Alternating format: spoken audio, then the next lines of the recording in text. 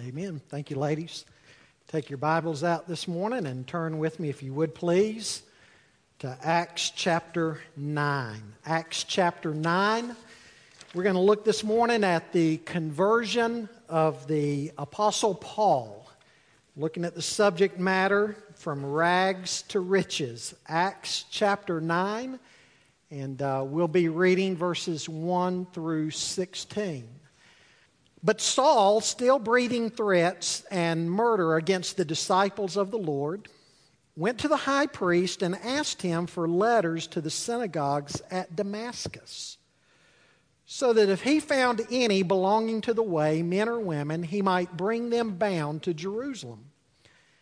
Now, as he went on his way, he approached Damascus, and suddenly a light from heaven flashed around him. And falling to the ground, he heard a voice saying to him, "Saul, Saul, why are you persecuting me?" And he said, "Who are you, Lord?"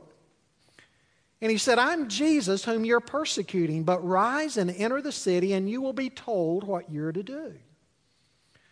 The men who were traveling with him stood speechless, hearing the voice, but seeing no one.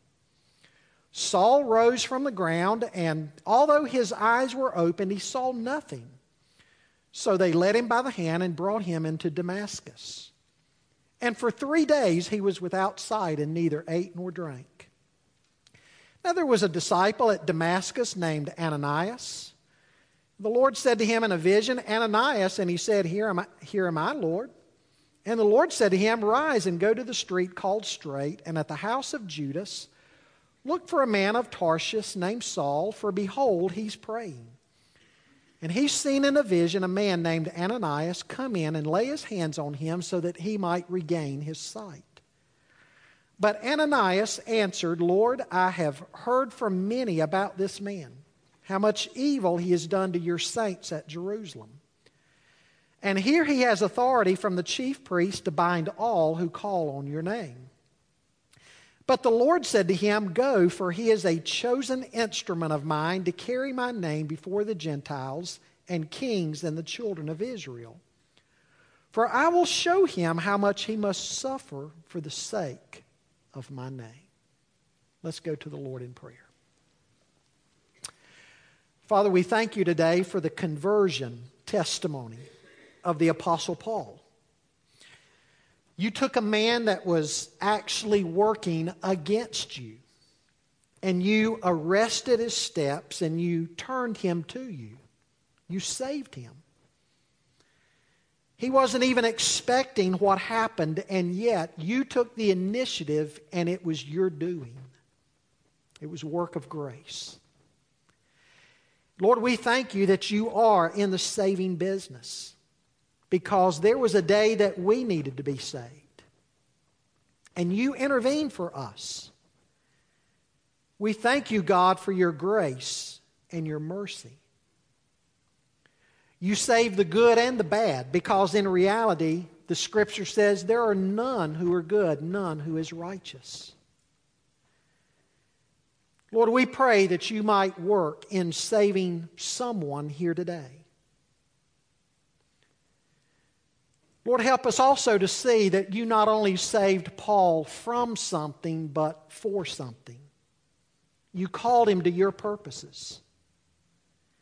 And I fear that there's a great weakness in us in this regard. Help us to see that you've saved us for a reason.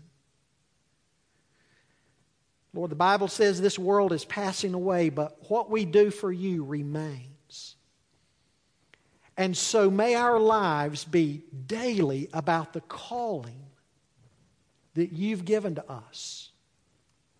And may we be reminded that the Bible says that our labor for the Lord is never in vain. Help our lives to count. Help us not to waste our lives. We pray in Jesus' name. Amen. Thank you. You may be seated. I want to invite you this morning to listen to the words of Dr. Kenneth Gangle. He's a professor at Toccoa Falls College down in Georgia. And these words come from his commentary on the book of Acts as he introduces Acts chapter 9. I read his introduction and his testimony about his own call to the ministry. And I thought, those are some pretty significant words that we need to hear and we need to be reminded of. Now, it's a bit of a lengthy testimony, but nonetheless, I think it's some powerful words. Listen to what Dr. Kangol says. He says, Christians today appear to me to have a less developed sense of God's call. A less developed sense of God's call. My experience as a college student may have made me overly sensitive to this, and I certainly have no intention of reading my encounter with God into the lives of my students. I'd been a believer for most of my life, having placed faith in Christ at the age of 6. That conversion, though quite real and definitive, had very little impact on day-to-day living throughout childhood, high school, and even into the first 2 years of college at a very outstanding school. God often uses some kind of vehicle in a divine call, but unlike Moses, mine was no burning bush event. Because of my interest and involvement in music, I was privileged after my sophomore year in college to travel in Europe with a male quartet from the college. Participating in 3 services a day in evangelistic tent campaigns around southern Germany, I became aware of a growing sense of confidence and joy in serving the Lord. Only after I returned from my junior year at college did I experience what somebody might call a genuine call. Sitting in a Sunday morning worship service at a small church in central Indiana that September, I felt in my heart that God wanted me on church platforms instead of in church pews, proclaiming His word in some way rather than simply listening to others do the same. No bells and whistles rang forth, no voices in the night, no chills or thrills while praying. Just an inner confidence that God had laid His hand on me for some kind of ministry. Not until 6 years later did God thrust me into what has become my life's work in theological education. Not a dramatic story, hardly paralleling the experience of Saul on the Damascus Road. For one thing, he was called to salvation, then almost immediately to service. Furthermore, in his life, we see a full trained adult already practicing a religious vocation. The point of these paragraphs is not a favorable comparison between my meager experience and the drama of Acts 9, but an emphasis on the genuine biblical fact that God calls people both to salvation and to service. We can go back as far as Genesis 12. To find God's specific call to Abraham, focusing on both geography and a covenant promise. Then the Old Testament characters line up so fast that we can hardly count them. Joseph, Moses, Joshua, Samuel, David, Elisha, and most of the prophets. In the New Testament, God called Mary to bear Jesus. Jesus handpicked His disciples. And now in this chapter, we come to one of the most dramatic calls in the biblical record. And Romans 11:29 reminds us that God's gifts and His call are irrevocable. A biblical sense of vocation cannot be limited to the formal public ministry. God calls some Christian teachers to serve in public education, others in private Christian schools. Businessmen have repeatedly testified that God called them to be successful in business and use their money and influence to advance the cause of Christ in the world. Young mothers may sense God's call to quit a job and stay home to raise a new baby. The form of the call is unimportant. A sovereign God surely reserves to Himself the right to contact any of us as He chooses. An awareness of the call, however, a sense of Christian vocation must be present for effective and godly living. Folks, aren't you glad that God is in the business of taking very unlikely people and calling them into His service? Paul, remember, said to the Corinthians, not many noble among you, not many wise, not many important are called, but God has chosen the weak things of this world to confound the wise.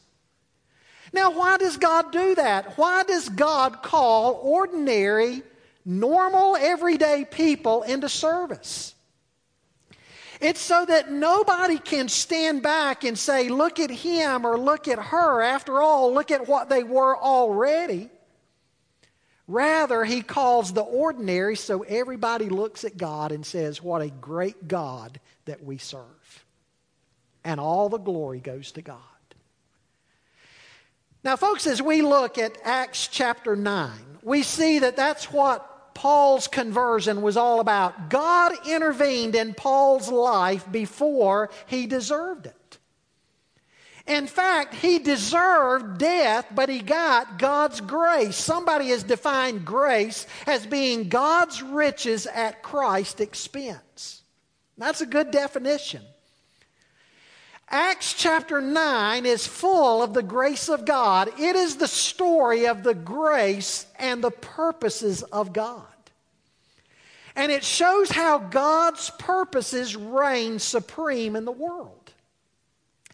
Now, this chapter has been called one of those watershed passages in the New Testament. In fact, the eminent New Testament scholar F.F. Bruce says we cannot even begin to imagine the spread of Christianity in the Roman world apart from the conversion of the Apostle Paul. It's been said no other single event in the New Testament apart from the story of Jesus itself is more important to the ongoing of God's kingdom than the conversion of Paul. William Barclay calls it the most famous conversion story in all of human history. Now, to show us how important this conversion story is, the Bible tells us about it at least 3 different times. Luke tells us about it here in chapter 9. Then Paul himself is going to tell us about it in Acts chapters 22 and 26. It just goes to show the importance that the Bible attaches to the conversion of the Apostle Paul. And it shows us the importance that Luke, as he was writing the book of Acts, attached to it. And yet, as the story opens, look at Paul. He is like a madman. He's breathing out threats against the disciples, against the early church. And the Greek word that is used of breathing out threats is very significant. It was a word used in ancient times of when they would pin up a violent animal in a cage. And that animal would be pawing and scratching and it would be growling and breathing in and out almost in a violent nature. That is how Paul here is being described as the chapter opens. But before the end, we see what happens to him. Now, folks, it just goes to show us never give up on anybody. Never quit praying for anybody. God can save anybody. You might be praying for a loved one right now who is lost, and you've been praying for them 5, 6, 7 years, and to date you've seen absolutely nothing happen in their lives, and you're beginning to get discouraged. But I think this story says keep praying and keep trusting. God can reach anybody in any condition. Now, as we look at this story, it is the testimony of somebody going from rags to riches. And it's your story and it's my story. The details and the drama are different, but the storyline, the principles are one and the same. We've all gone from rags to riches, spiritually speaking. Now, the first thing I want you to notice with me this morning is the road of rebellion. In verses 1 and 2, Luke writes, "But Saul, still breathing threats and murder against the disciples of the Lord, went to the high priest and asked him for letters to the synagogues at Damascus, so that if he found any belonging to the way, men or women, he might bring them bound to Jerusalem." Paul was certainly a man on the road of rebellion. In fact, in his dealings with the first Christians, it's hard to find a more unsavory character. Paul seems to be going from bad to worse. At the end of chapter 7 and beginning chapter 8, we meet Paul for the first time. The Bible says that he was present at the stoning of Stephen.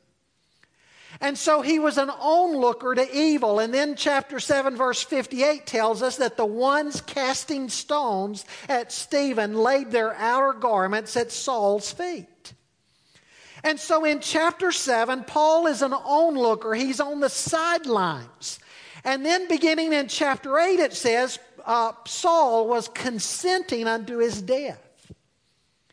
And so he's gone now from what somebody might call an innocent bystander or an onlooker to somebody who is consenting to what is being done to Stephen. And then picking up in verse 8, we read that Saul has become an active participant in evil. And so it's pretty clear to us the way that Luke is setting this whole thing up. Luke is wanting us to see the downward spiral in this man who is on the road to rebellion, how he is going from bad to worse. And isn't that true of our lives so many times? When we're walking in disobedience to God, when we're walking in rebellion to God, so oftentimes we just start going from bad to worse. And our choices and our actions grow worse, maybe month by month and year by year. And pretty soon we find ourselves far away from God, and we might even wake up one day and wonder how we got there. That's the type of man that Saul is at this point, going from bad to worse. And by the time we meet Saul in Acts chapter 9, he's somebody who's almost out of control. Craig Blomberg, in his book entitled From Pentecost to Patmos, has an interesting tidbit of information. He writes, and I quote, "Most likely Saul was convinced that this quote-unquote apostate group of followers of Jesus was preventing God from blessing the Jews and ushering in the Messianic age. And so Saul would have considered the extermination of the early Christians to have been God's will. As the N.T. Wright alludes to, Saul would not have been that much different in regards from these modern day terrorists who many of their actions, what they're doing, somehow or another, they've convinced themselves that they're doing God a favor and they're doing the will of God by killing other people. That's pretty much the way Saul was at this point. Now, folks, you may find it very difficult to relate to Saul at this point. But nonetheless, you and I need to wake up to the fact that what's going on with him, though to a lesser degree, has been true of all of us in our lives. We've been on the road to rebellion. The Bible says we have all sinned and come short of the glory of God. Every single one of us has lived our lives in rebellion to God. We have committed sins of omission and sins of commission. Sins of omission are those things that we should have done, but we didn't do. We knew we ought to have done them, but we chose not to. We fell short of the glory of God. And then sins of transgression, where we take false steps, where we break the law of God. And we are all guilty of doing this. Now, on the surface, it might seem to us that we're not as guilty of others, but the Bible reminds us that if you and I break the commands of God, even at one point, we have sinned against the whole. And so all of us have been in the condition that Saul was in. He was on the road to rebellion, and I've been on the road to rebellion in my life, and so have you. Social engineers want to try to explain everything away and say it's just a person's environment. And yes, environment does matter. But that can't explain everything about human nature. We look at the world around us and we scratch our heads and we wonder, why are some people doing what they're doing? Why are some people making the choices that they're making? Why is the world in the shape that it's in today? And folks, we have to conclude exactly what God's Word concludes. The verdict of God's Word is we've all sinned and come short of the glory of God. And you can clean somebody up and put them in a different environment. You can put a 3-piece suit on a pig and invite a pig into your house, but you turn your back on him and he's going to go out the door and he's going to find a puddle of mud and begin wallowing around in that again. Why? Because he's a pig. That's his nature. Every one of us have a sin nature. And until we're honest with God about that, nothing's going to happen. You see, we've got to agree with God about our condition. I think of those two characters in Jesus' story about the publican and the Pharisee. The Pharisee went into the temple to pray, and basically the Bible says he prayed to himself, and he said, God, I thank you that I'm not like that guy over there. I do this, and I do that, and I do this. And the Bible says the publican would not even lift his eyes up to God. But he hung his head and he beat his breast and he said, God, be merciful to me, a sinner.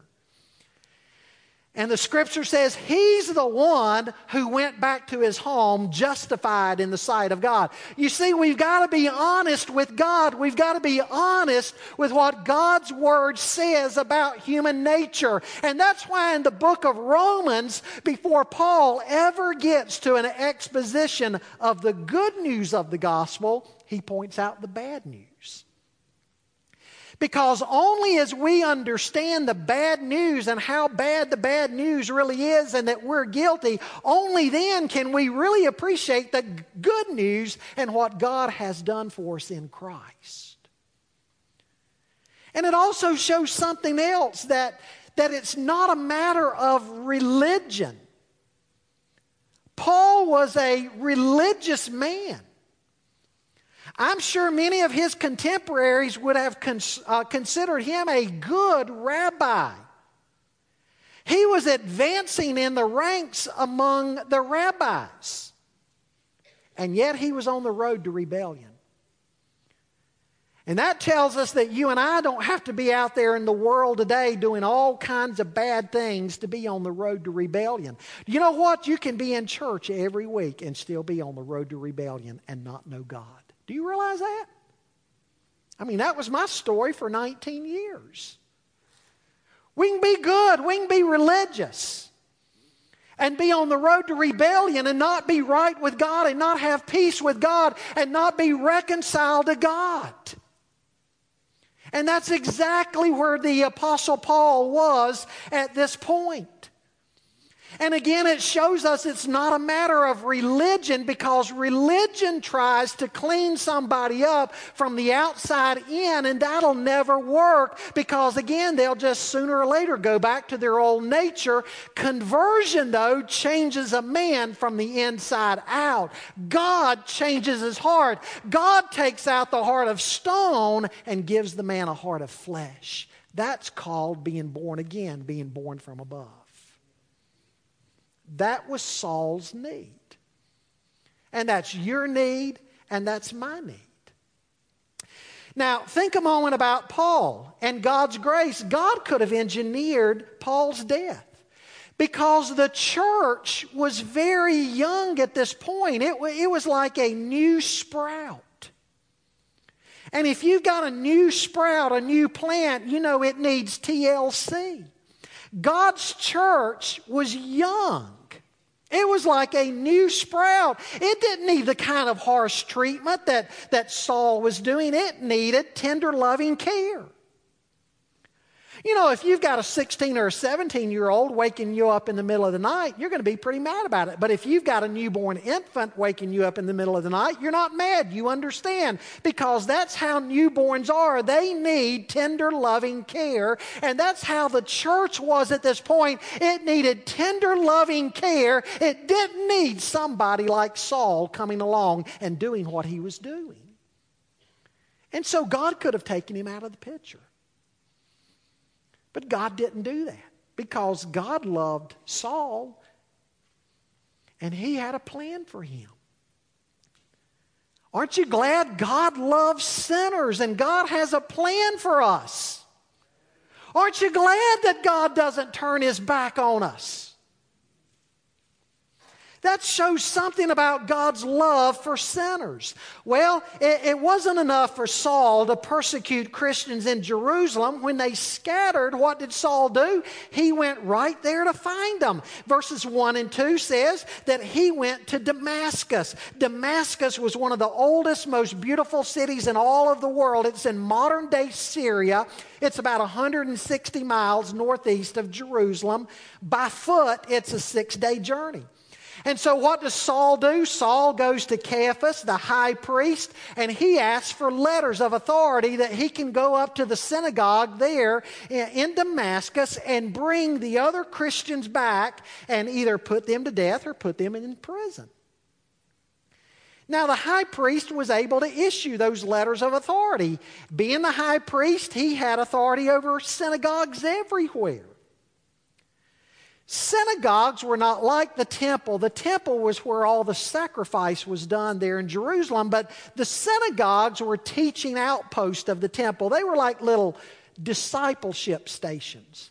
And wherever Jews lived, in fact, if there were 10 adult Jewish males, they could build a synagogue in that city. And so synagogues were all over the Roman Empire back then, and the high priest in Jerusalem had authority over all of them. And we know that the Bible tells us in the book of Acts the Christians were still going to the synagogues and worshiping at this early date.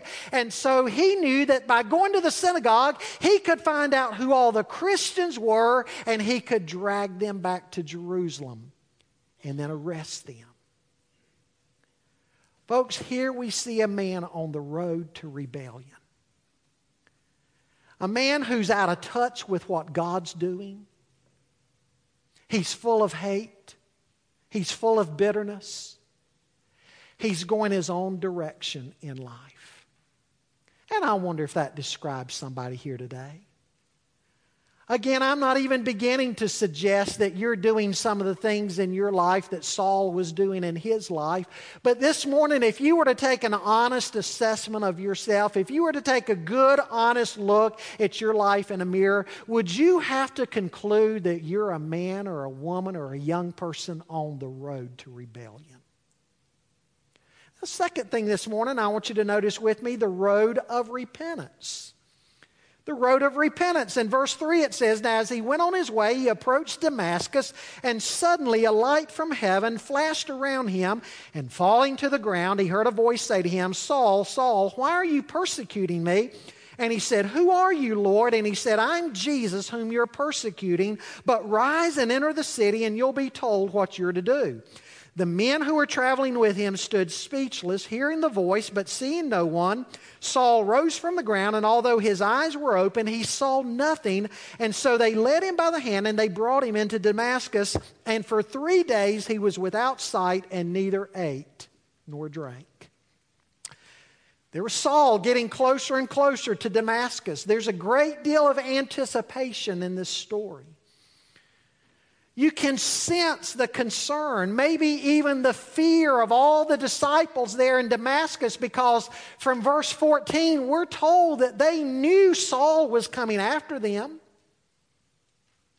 One writer says the news of Saul's coming had arrived in Damascus before him, and the little flock of Christ was praying that, if it were possible, the progress of the wolf who was on his way to spoil the fold might be arrested.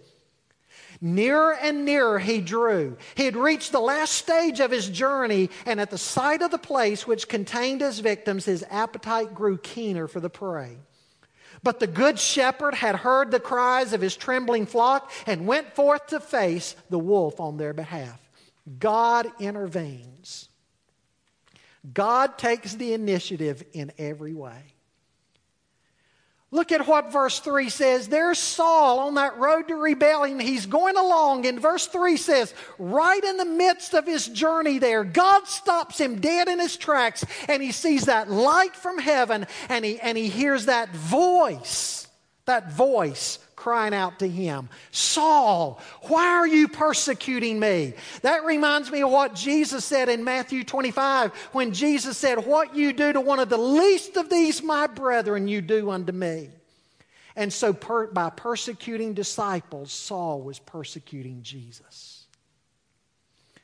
Saul's response was to ask for the identity of the speaker. Verse 5, he says, who are you, Lord? In other words, what's clear to see here is that God has finally gotten Saul's attention, and Saul is ready to listen. He wants to know the identity of this voice from heaven. He's ready to listen and do whatever he needs to do at this point. You know what that's called? That's called repentance. Repentance is when we're going along one direction in rebellion against God, and God gets our attention. May be subtle, may be dramatic. And God turns us around, and we go in a new direction, and now we're ready to say, Lord, here am I, send me. What do you want me to do? What's your plan for my life? That's repentance. And when we repent of our sins and place our faith in Jesus Christ, the Bible says we become a new creation in Christ. Old things have passed away, and behold, all things have become new. Folks, Acts chapter 9 is where the Apostle Paul first became the Apostle Paul, where he became a new man in Christ. He's gone from somebody who was a rebel on the road against God to now he's on the road traveling with God. He's a new man. Verse 9 says for 3 days he didn't see anything, and he neither ate nor drank. You have to wonder if his whole life and what he had been about had to have been flashing before his eyes. You remember that when you first came to Christ? You probably took a little bit of time to think, man, what have I been doing in my life? My life has been such a waste. What has my life been about? I thought I was going in the right direction, but I see so clearly now that I've been going in the wrong direction. Your whole life just kind of passes in front of your eyes when you understand where you have been and what God has now done in your life. Now, most people think it's at this point that Saul takes on the new name Paul. Actually, that doesn't happen until chapter 13. And in chapter 13, the Holy Spirit still refers to him as Saul. You see, Saul was his Hebrew name. Roman citizens had typically 3 names. Paul would have been one of his Roman names. We don't know which one. It would have been one of his Roman names. Saul was his Hebrew name.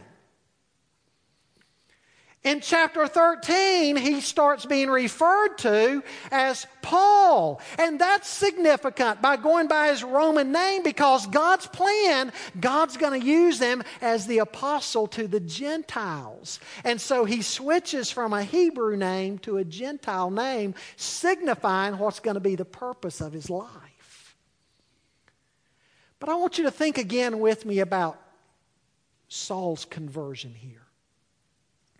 One writer in his commentary says, Paul's conversion is sometimes described as a typical biblical conversion, but it has many atypical features. It was triggered by a post-resurrection appearance of Christ. It was a sudden turnaround in direction with no evidence that he had been moving toward Christianity, as is the case with most converts.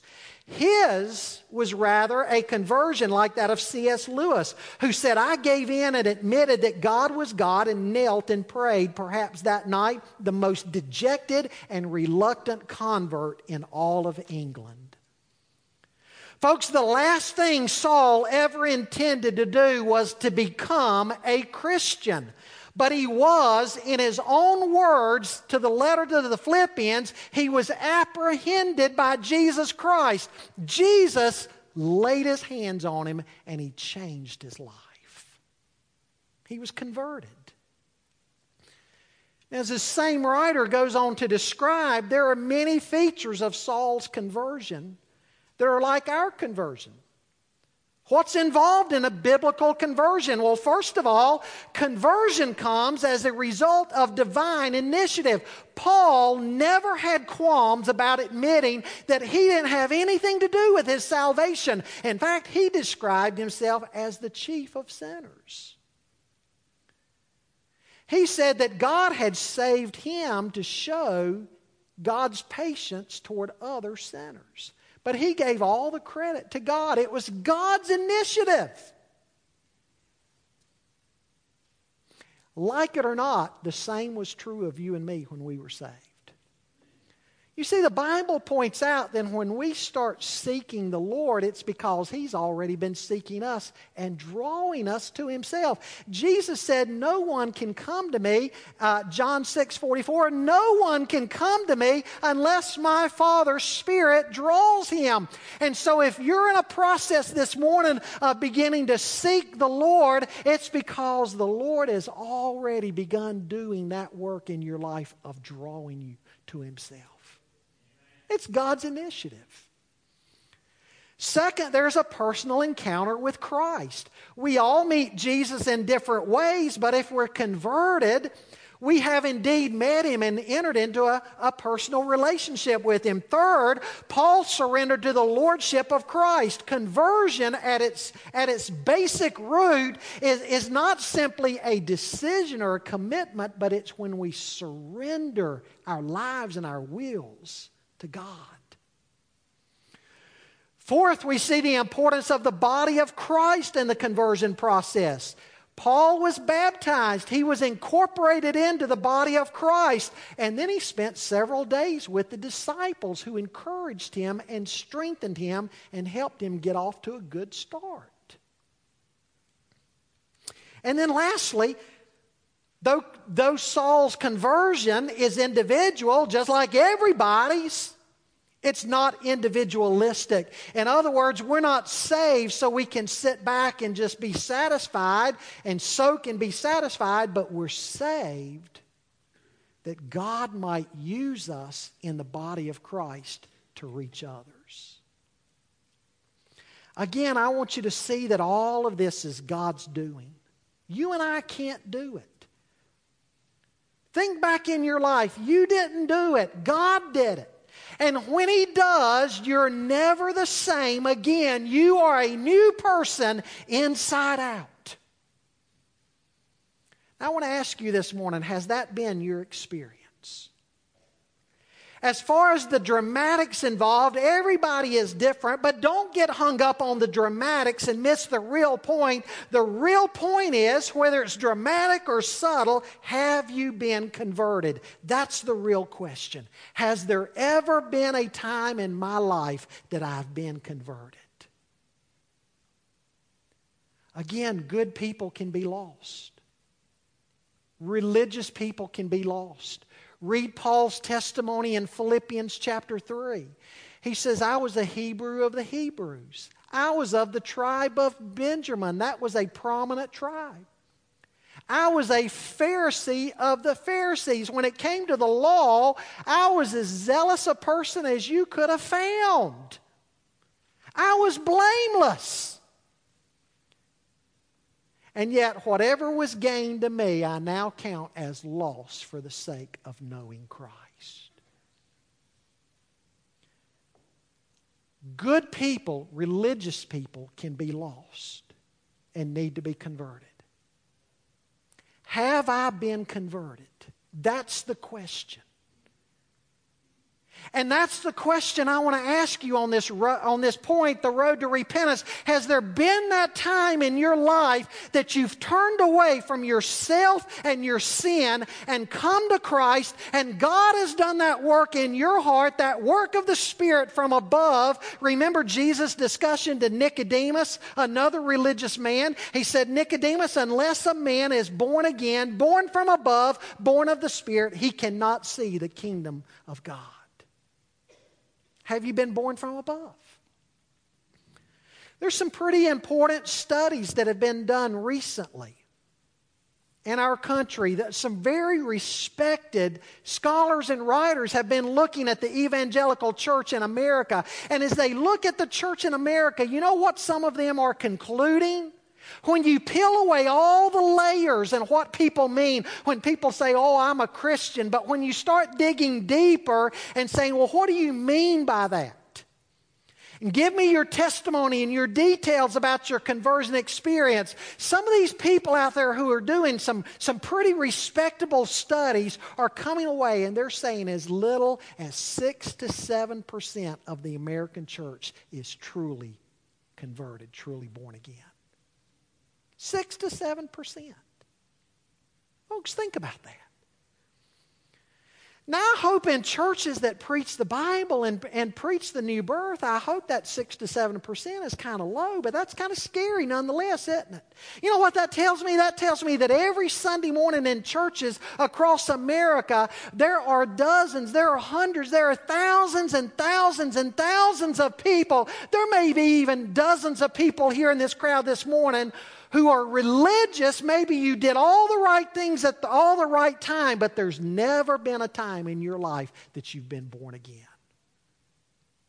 If that's the case, be honest with yourself. I think one of the greatest injustices we've done in the evangelical church today is just say to somebody, if you come forward and recite a little prayer at the end of the service in a booklet, congratulations, you're saved, your name's written in the Lamb's Book of Life. And folks, it's not so. Have you been converted? Yes, it's important to say sinners' prayers. It's important to make our faith in Christ public. But if we're doing it just to go through some little checklist, say, I've been there and done that, now you can schedule my baptism. If nothing's happened in our hearts, we're still lost before God, and we need to be reconciled to a holy God. We need to be born again. Has there ever been that time and point in your life that you've been born again, made radically new from the inside out, and you became that new creation in Christ, and God turned the light bulbs on in your mind and in your heart, and whereas one day you were cold and indifferent to the things of God, now your heart has been warmed and stirred. Has that ever taken place? Folks, we need to realize what Jesus said. Jesus said there are not very many people who are saved. We want to look at the world and we want to say, hey, just about everybody's going to heaven. Jesus said exactly the opposite. He said, narrow is the gate and narrow is the road, and there are very few people on it who are traveling that road to eternal life. And he said, broad is the gate and broad is the road that leads to destruction. There's many on it.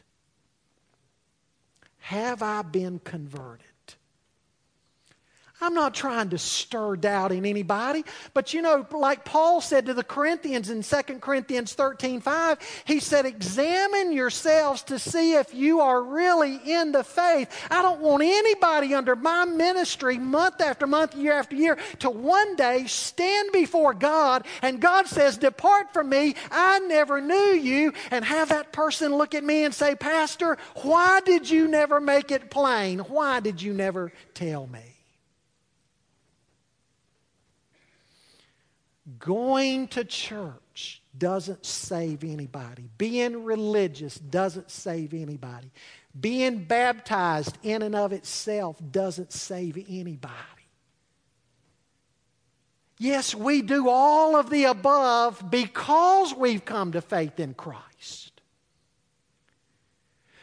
We live a good life, a righteous life, because it's the fruit of conversion. But it can't be the root of conversion. The root of conversion is only something God can do. As God's Spirit grips your heart and He does that divine surgery on you where you're born again and He saves you and He changes you. Has that been your experience? Have you been awakened to the things of God? Does your life bear the fruit of what a Christian life should bear? Now, the third thing I want you to notice that he points out here is the road of resourcefulness. Look beginning at verse 10. It says, "Now there was a disciple at Damascus named Ananias. The Lord said to him in a vision, 'Ananias,' and he said, 'Here I am, Lord.' And the Lord said to him, 'Rise and go to the street called Straight, and at the house of Judas look for a man of Tarsus named Saul. For behold, he's praying, and he's seen in a vision a man named Ananias come in and lay his hands on him so that he might regain his sight.' But Ananias answered, 'Lord, I've heard from many about this man, how much evil he has done to your saints at Jerusalem. And here he has authority from the chief priest to bind all who call on your name.' But the Lord said to him, 'Go, for he is a chosen instrument of mine to carry my name before the Gentiles and kings and the children of Israel. For I will show him how much he must suffer for the sake of my name.'" Because God intervened, a whole new man showed up in Damascus. They were expecting a lion and a lamb showed up. They were expecting a persecutor and a preacher showed up. God had plans for Paul. His conversion was not an end in and of itself. It was only the beginning. Folks, why does God save us? God saves us to put us in His family. And now that we're in His family, now that we're His child, God can use us together and individually to bring glory to God and point others to faith in Christ. God has a plan to use you. God saves us, then we become a resource, a vessel in His hands. And in that process, God wants to make you and me more like Jesus. Ananias goes to him, lays his hands on him. He's baptized. Should be a common experience. Baptized, verse 18. He identified with the church body, verse 19. He gave witness of his faith, verse 20. He grew, verse 22. He found out what God wanted him to do, and he got busy. He takes time to learn and grow. Folks, everything changed with him. Everything. His Christology changed. What's Christology? Your doctrine of Christ, who Jesus is. As a Jew, he rejected Jesus. Now he's calling him Lord. His Christology changed. His soteriology changed. Soteriology, the doctrine of salvation. How's somebody saved? Before, Paul would have said through the law. Now he realizes only through Jesus Christ. His eschatology changed. Coming to Christ, he realizes that now he's in that last age, that messianic age that has dawned. His ecclesiology has changed. He sees now that God is not just working in the Jews alone, but through Christ there are Gentiles coming into the kingdom of God. God's not done with the Jew yet, but now Gentiles are coming in. So his ecclesiology has changed. His Christology, soteriology, eschatology, ecclesiology, everything about Paul's way of thinking has changed. And then verse 31 gives that statement about the church that all of the church now had rest. Folks, again, you see that he was baptized. He identified with the church. He grew and he got busy about God's work. That's why you've been saved.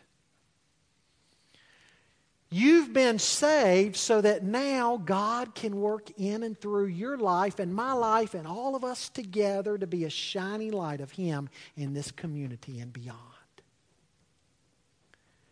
And that's a call that is not always comfortable.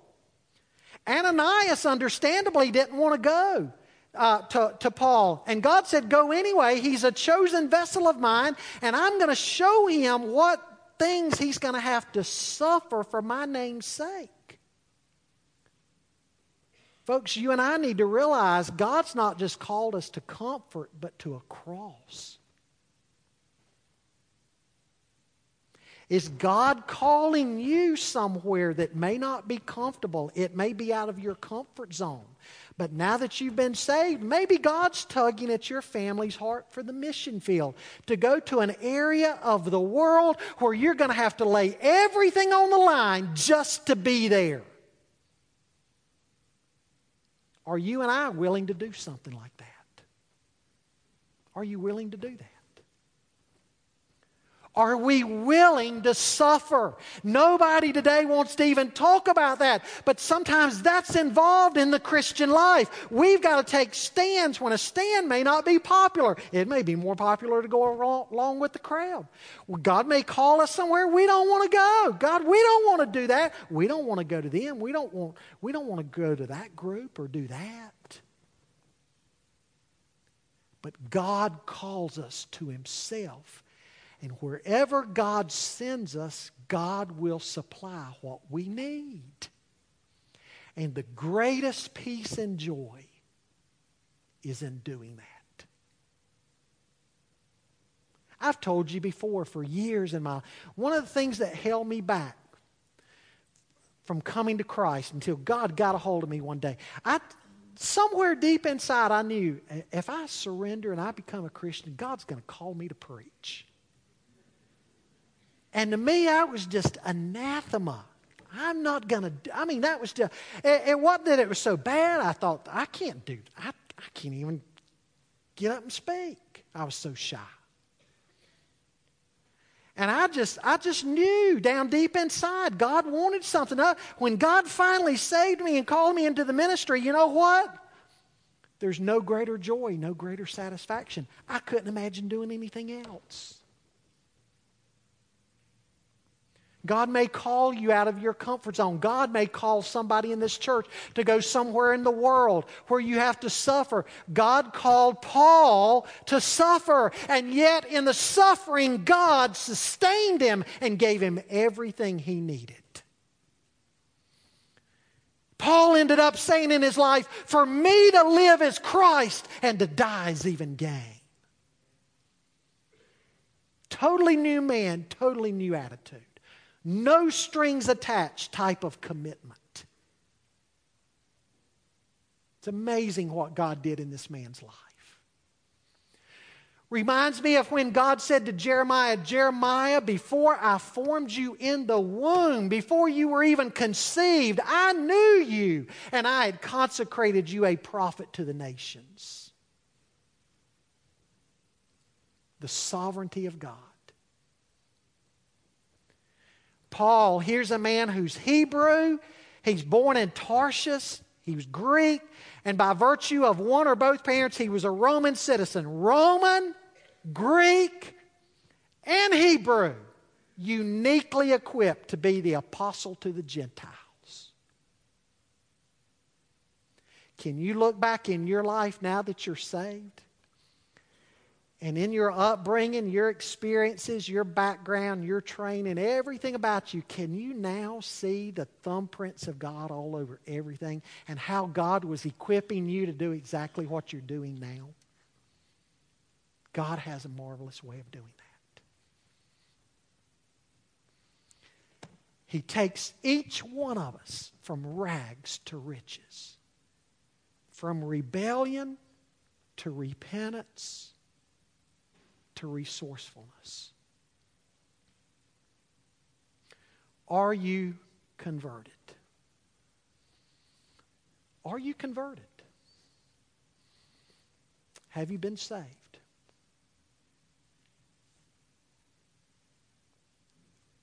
Has God gotten a hold of your heart, your soul, inside out?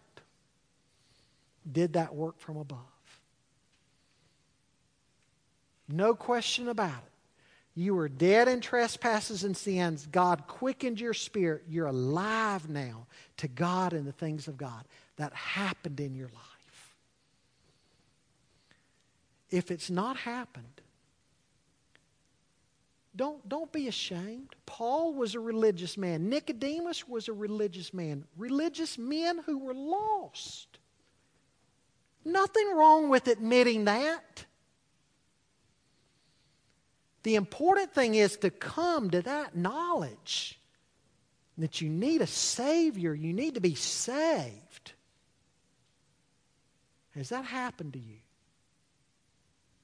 Have you repented of your sins, placed your faith in Christ, become a new creation in Christ to where now you're a vessel in His hands and He can use you? Are you available? Anywhere He sends you, anything He calls you to do, at any time, no strings attached type of commitment. Does that describe your life and my life? That's what God's after. And you don't have to be afraid. And I don't have to be afraid.